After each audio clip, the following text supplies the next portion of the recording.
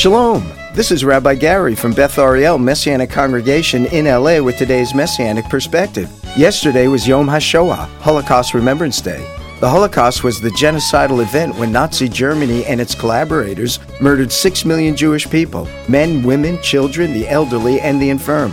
The Holocaust was not an accident. It occurred because individuals acting independently or in and through organizations and governments made choices to first ignore, then tolerate, then promote, and ultimately legalize discrimination, prejudice, hatred, and even mass murder. The rise of anti-Semitism in our world and our nation, on our college and university campuses, in our state and local communities, should greatly alarm all of us. Micah the prophet reminds us, what does the Lord require of you? To act justly and to love mercy and to walk humbly with your God. To learn more about our ministry, visit us online at bethariel.org, bethariel.org, bethariel.org. God bless and shalom.